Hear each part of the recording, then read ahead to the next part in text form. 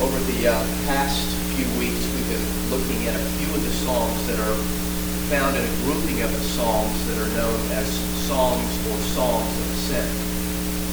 As we have seen before, these are Psalms associated with pilgrimages taken by Jewish travelers on their way to the feast days celebrated in Jerusalem.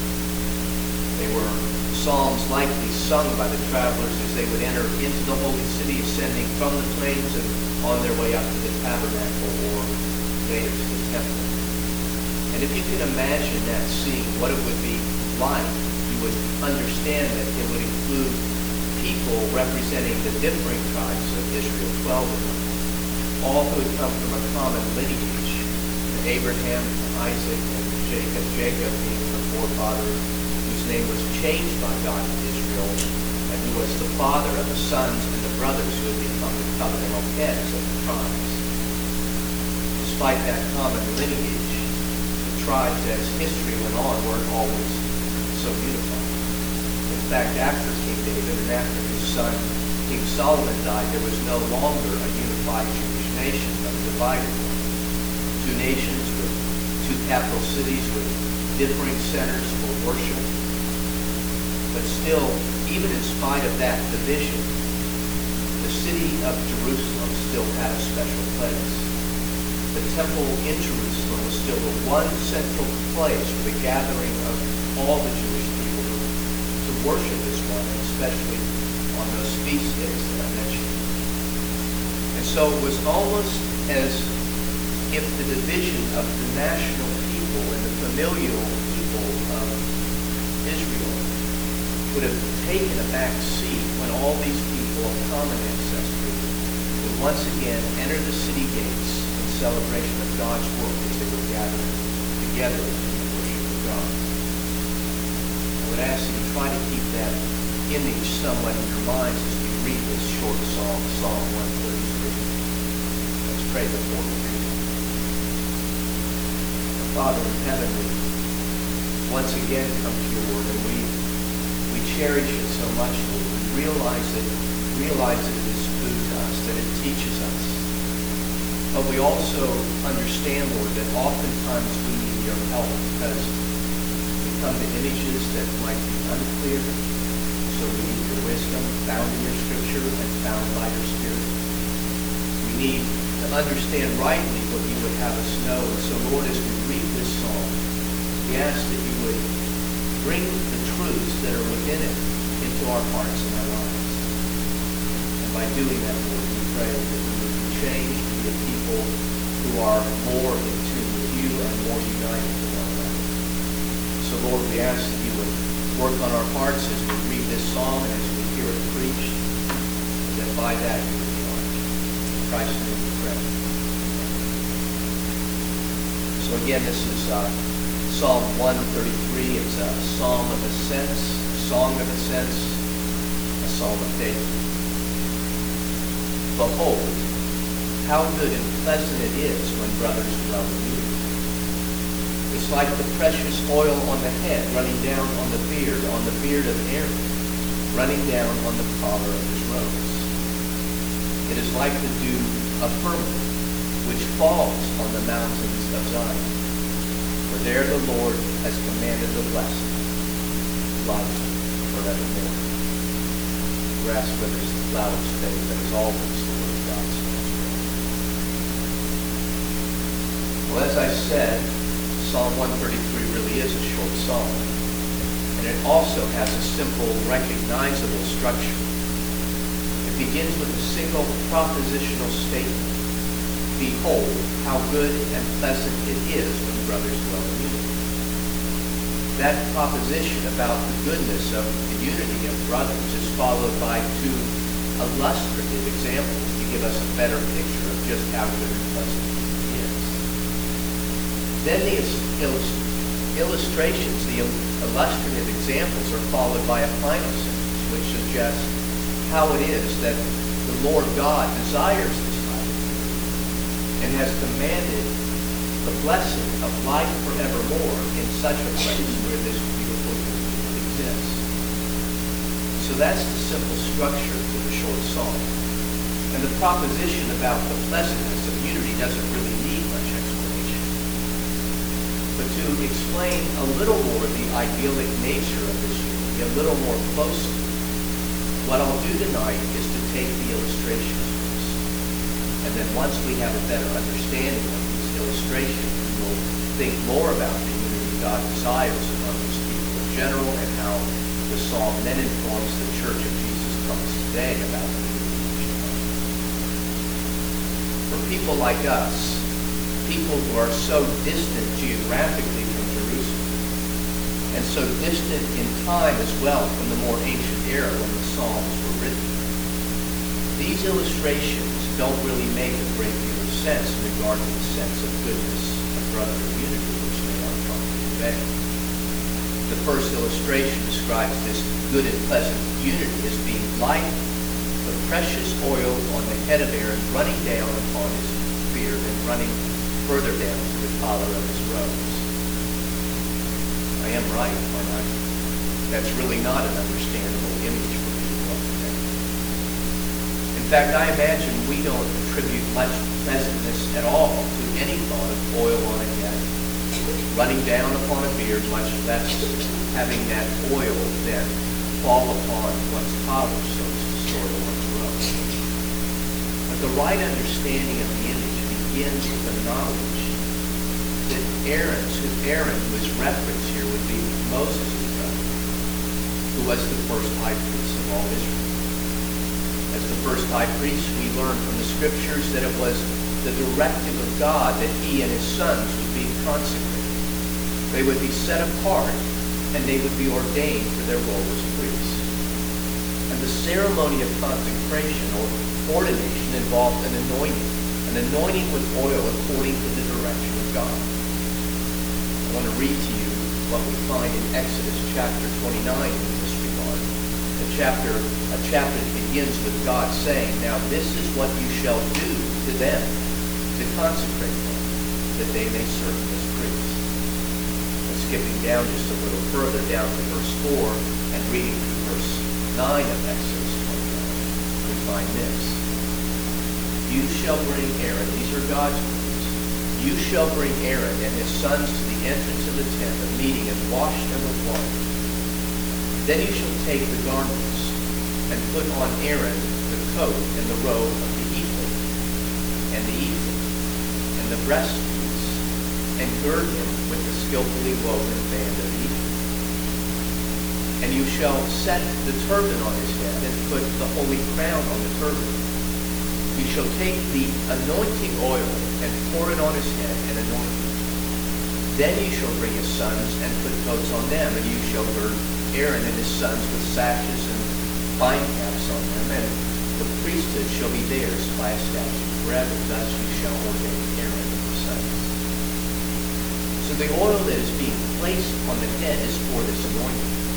And according to our psalm, the oil is being poured upon the head of Aaron with a sufficient quantity that it would run down his face, upon his beard, and then upon the priestly robes. And again, for our purpose, the purpose of our understanding of the psalm, the anointing oil is for this consecration, this setting apart. Aaron is being ordained. He is being set apart in the service of God as a priest. And it's important for us to also know that the high priest was the one who would offer a sacrifice on behalf of all the people, all of the tribes, all of the brothers, so that sin would be removed. He was the one who would do that atoning act, and he would pray for the salvation of the people of God. Especially in relation to our psalm, it might also be worth our knowing that the breastplate of Aaron's priestly garments that I read about in Exodus 29, well, on that breastplate there were 12 stones. 12 stones representing the 12 tribes, representing the 12 brothers. The copious amount of oils would more than likely be falling down on the breastplate and on those stones, and likely leaving the original readers or the original singers of this Song of Ascent with a reminder that the atoning sacrifice offered by the priest were for a unified people, for a unified band of brothers in all things. All the people of the covenant in unity were forgiven by their sins through the atoning sacrifice offered by a high priest who was consecrated with the oil according to the will of God. So that image is to be in mind as an image that would inform our understanding of this good and blessed condition of brothers dwelling in unity. Reconciled to God through an atoning sacrifice, brothers should possess a unity as well, a unity among the people as part of their unified stance before God status. Well, then the second image is given, and it's given again for this illustrative purpose, telling us about the dew of Hermon which falls on the mountains of Zion. Now, our ability to understand this illustration is helped by our having some geographical information and topographical information, and maybe even some climate knowledge about the region of Palestine. And we're also able to add if we have a little bit of a little imagination. You see, geographically, we are helped by knowing that in the region of Palestine, Mount Hermon, which is referenced, would be far in the north, even north of the Sea of Galilee, north and a little to the east. And thus it was a far distance from Mount Zion, the other mountain which referenced here, and from Jerusalem. Topographically, Mount Hermon was and still is one of the tallest mountains in all that region. I imagine most of us here don't think of snow when we think of Palestine. But Mount Hermon is often snow-bound because it stands nearly 10,000 feet above sea level. In our present times, people actually go to Mount Hermon to go skiing. Mount Zion, on the other hand, where Jerusalem is located, is much further south and not nearly so high. In fact, we probably would not even count Mount Zion to be a mountain at all. It stands just a little above 2,500. Now, as to climate, Jerusalem and Mount Zion are in a drier region. But Mount Hermon is often, even in the hottest heat of the summer, quite green. Green because the humidity there makes it so that there is this constant morning dew, this copious dewfall which covers the ground with an ample amount of water. But now we need that imagination. Imagination, because what the psalmist is envisioning is a time unlike anything that would have been known in Israel before or in our day. A time when he imagines that those dews of Hermon, Mount Hermon, are so abundant, so copious, that they are actually flowing strong, so they would flow down to the mountain, flow miles, and reach Mount Zion in order to reach Jerusalem. So these two metaphorical illustrations are expressing the unity that is desired among the families of God, among his brothers, his tribes. It would be a unity that would match the pleasantness and refreshing nature when a parched land is refreshed abundantly by an abundant dew flow from a high mountain to a much lower and distant region. And as good and pleasant as the rich consecrated oil lavished upon the head of a high priest, so as to make the worship of the people of God sweet to their Lord. That's the type of unity God desires for the church. And then the closing words of the psalm say, "For there the Lord has commanded the blessing, life forevermore." Now that could be understood with slightly different nuances depending on where there is. If there is specifically referring to Mount Zion, God's blessing, which is life forevermore, is more directly being linked to that place, to Mount Zion or to Jerusalem, a place where the brothers on this pilgrimage, these tribes on this pilgrimage, are entering in to show their unity. But there could also be a meaning instead that doesn't find there as being any particular place other than a place where the unity of the people of God is being laid down. Now, I really don't know from reading this text where there really is. But I also don't think it really makes all that much of a difference. Perhaps it does if we're thinking now of heavenly Zion, the heavenly city of Jerusalem, where there is a pleasant and good unity among all the families of the world at all times. That becomes the rule of the day.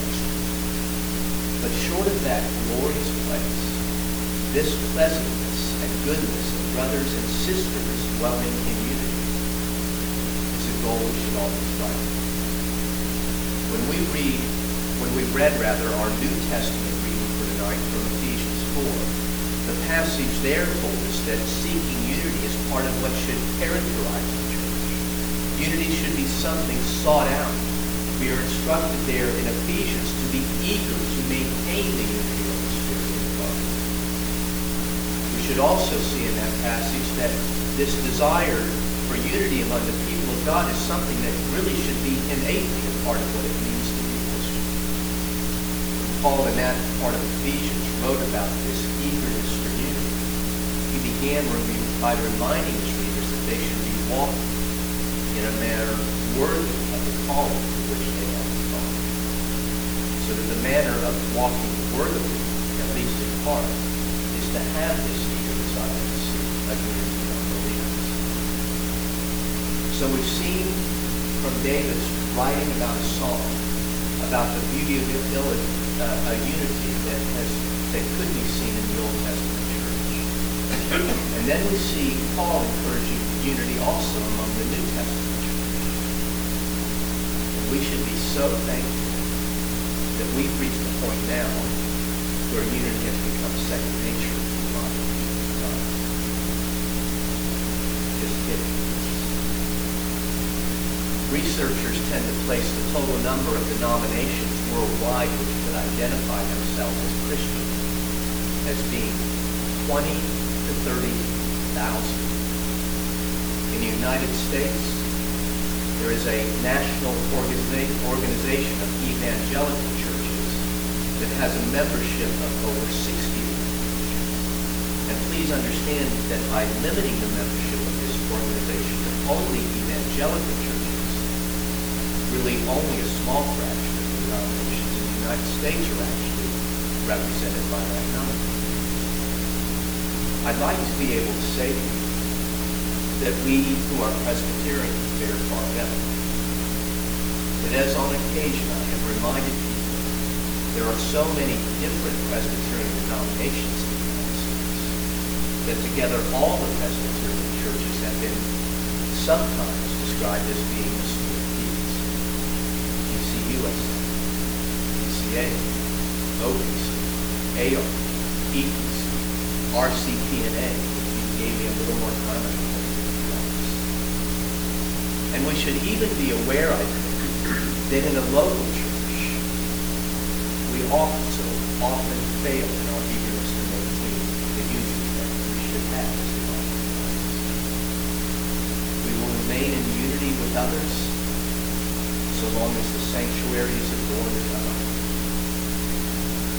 Where I hear sermons preached the way I like them preached, or we sing the songs I like to sing.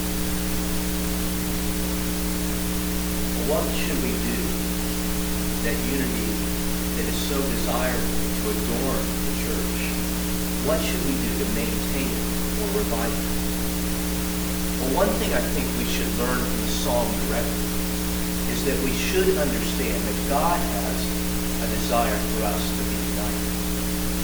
By telling us that unity in the church is a beautiful thing, a beautiful attribute, an attribute that He blesses, we are being told that this is something that we should seek, that we should maintain. And we're helped as well simply by seeing that this is desired by God and that He sees our oneness as this beautiful attribute. And if we see it the same way that He does, won't we strive for it all the more? Won't we strive to keep it? And when Paul writes of the unity of the church in Ephesians, we read there, and he emphasizes our own attitudes in seeking.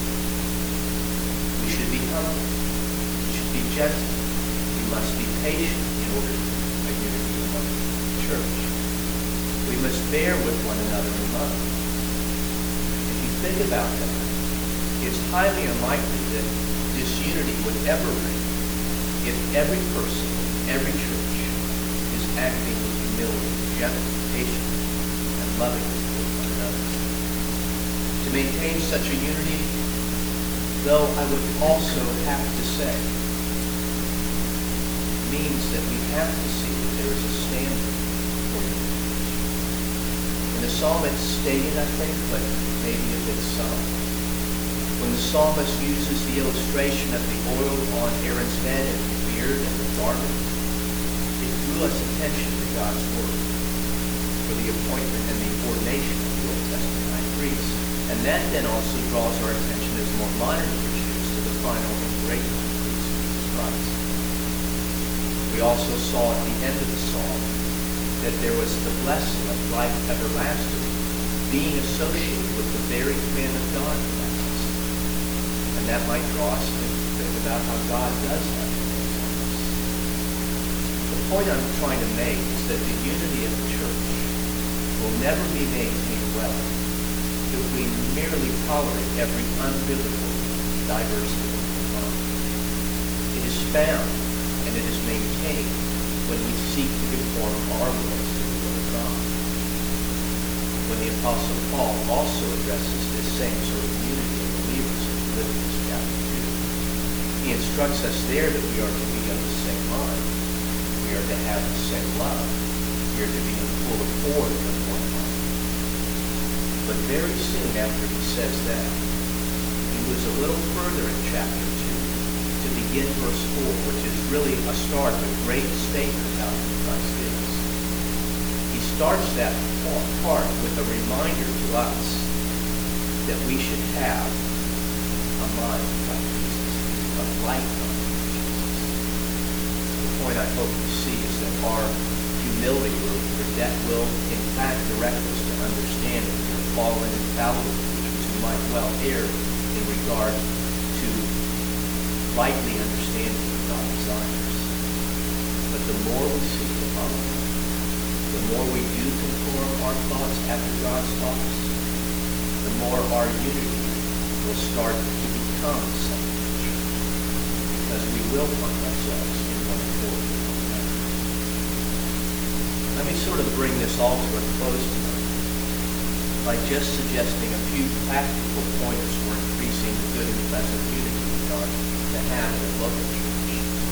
First, since we are to have this same mind among ourselves, the mind of Jesus Christ, that means that in part we will be more unified the more we seek to know Christ more. We must receive Him as Savior, of course, but then we gain a more similar mind when we always seek to better know the things of Christ. Unity will increase the more we are constantly studying His Word together, submitting our minds and our actions to the Word of God. We also, in order to maintain that unity, need what Paul was saying. We need humility. Haughtiness causes divisions. Humility brings unity. We also need to be gentle and patient. But gentleness and patience doesn't mean we simply ignore each other's wrongs. The words themselves actually suggest that differences might arise, but that we must work together through them, and do so by showing gentleness and patience to others as we seek to direct each other towards the ways of Christ. And then finally, we also do well to love each other, to pray for each other, to show our concern for one another, to seek to be of help for one another when one is most in need, and to be willing to share with each other our time, our talents, and our dreams. I'm certain that's an inconvenience, but the more unified we are, the more it will seem that in our unity it will be just as if precious oil has been poured on the head to run down upon the earth, running down upon the hollow of its roots, or like the dew of Hermon, which falls so far that it hits Mount Zion. And in our unity, then, we will sense all the more commanded blessing of God that's found always in Jesus Christ. Life forever. Our Father,